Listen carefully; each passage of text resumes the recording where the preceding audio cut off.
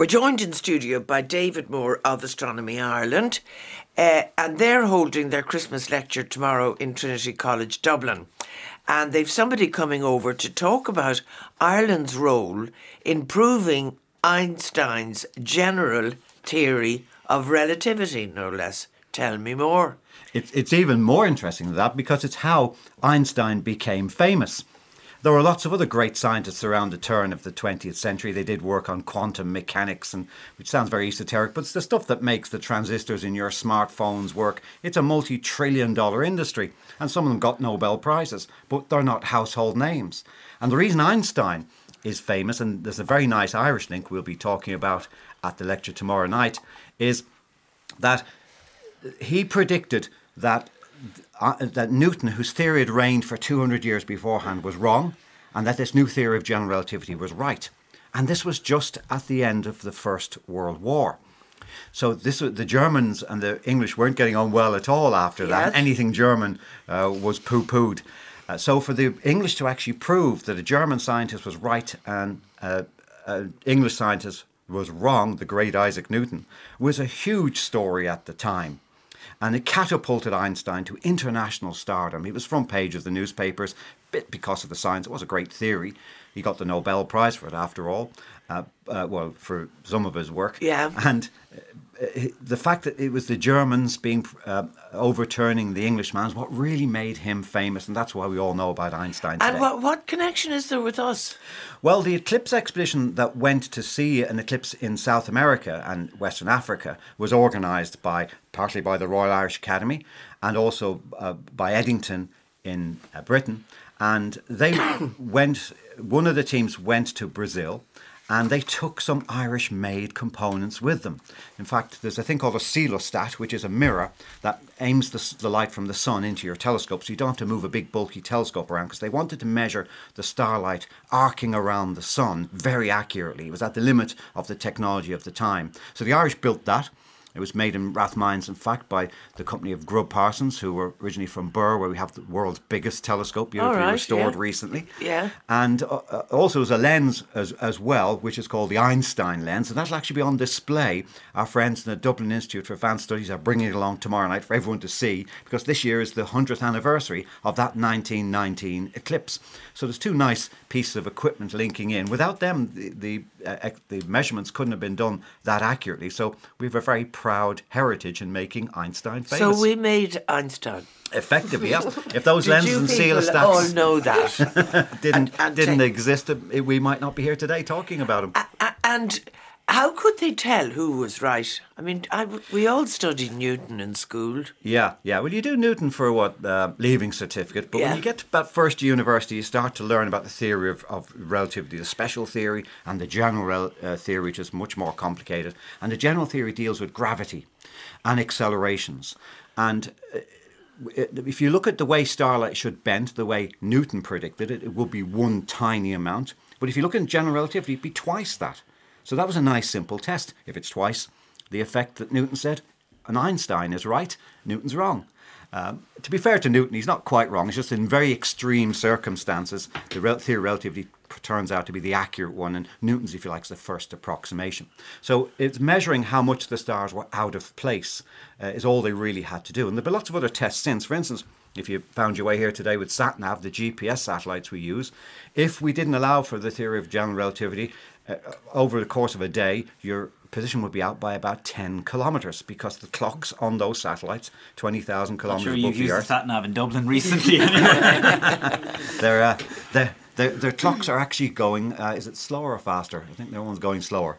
No, we're going slower down here on the Earth because we're close to the Earth's centre, so we have more gravity down here. Gravity slows time up. Isn't there a military decision between East and West on messing up those clocks? Yeah, originally, you might be thinking of a James Bond movie where one of the villains wants to do that. But originally it was a military system, and they deliberately fudged the signal so that you couldn't get an accurate position. That's what I mean, yeah. But they was realising it was so commercially useful that they turned that off, and now it's available to the whole world. But it was originally a $10 billion military project. But the Europeans, and Ireland's a member of the European Space Agency, are building their own, even more accurate satellite navigation system called Galileo.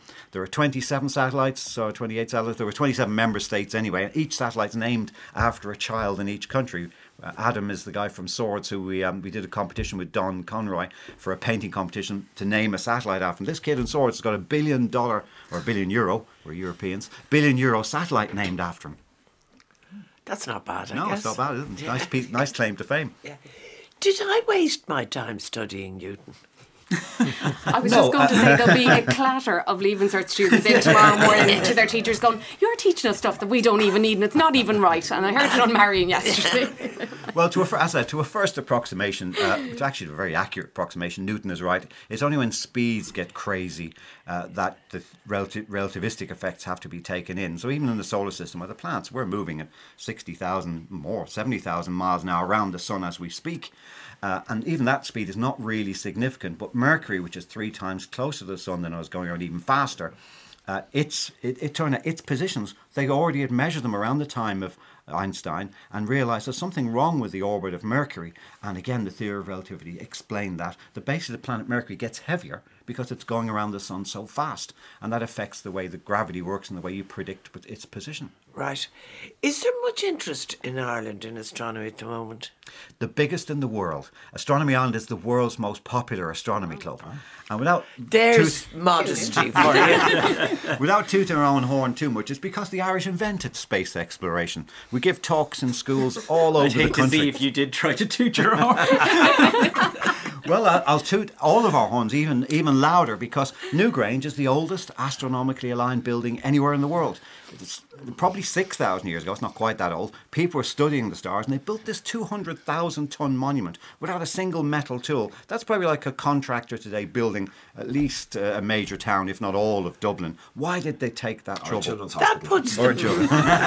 Or several children's They built it in hospitals. Meath, so, that's Pardon? not ideal. They built it in Meath. That's not ideal. They'd probably get planning permission there easier. that puts the pyramids in the down. Yeah, the pyramids are 1,000 years younger than Newgrange. You hear all these documentaries about Stonehenge and the pyramids. They're nearly 1,000 years after Stonehenge. So the Irish were doing it first. And I already mentioned the telescope in Birr in County Offaly. That was the biggest telescope in the world when Lord Rosse finished it in 1845, just as the famine was starting. In fact, he gave up using it to help with famine relief. But for about 50 years, astronomers from all around the world came to Ireland, despite our weather, to look through this giant telescope. And only in the early 20th century were modern telescopes with photography developed, which have gone on to take over now. But even today... It was a great leap of imagination, wasn't it?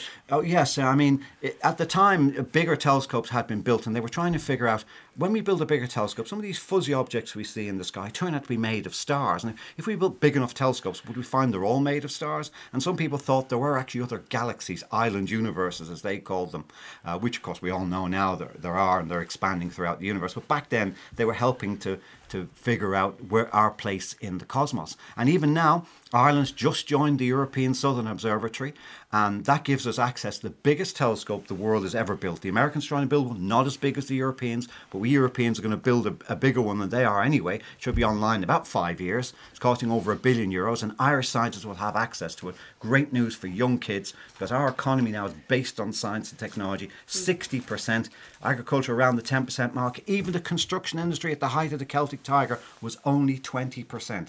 So science is very important. That's what we love telling kids in schools. And astronomy is a great gateway science into a great career. Tell me about tomorrow. It's in Trinity College Dublin in a Fitzgerald building, which has a nice link to the relativity we'll explain tomorrow.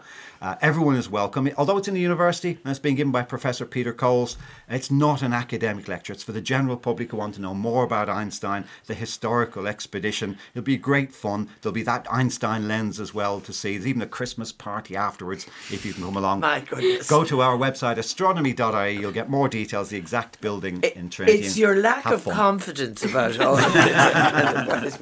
Anyway, Well, we've been doing this for a while. We're 30 years old next year, so we should have got it right by now. Is it free entry? No, there's a charge of children, students, OAPs, €5 and €10 for adults.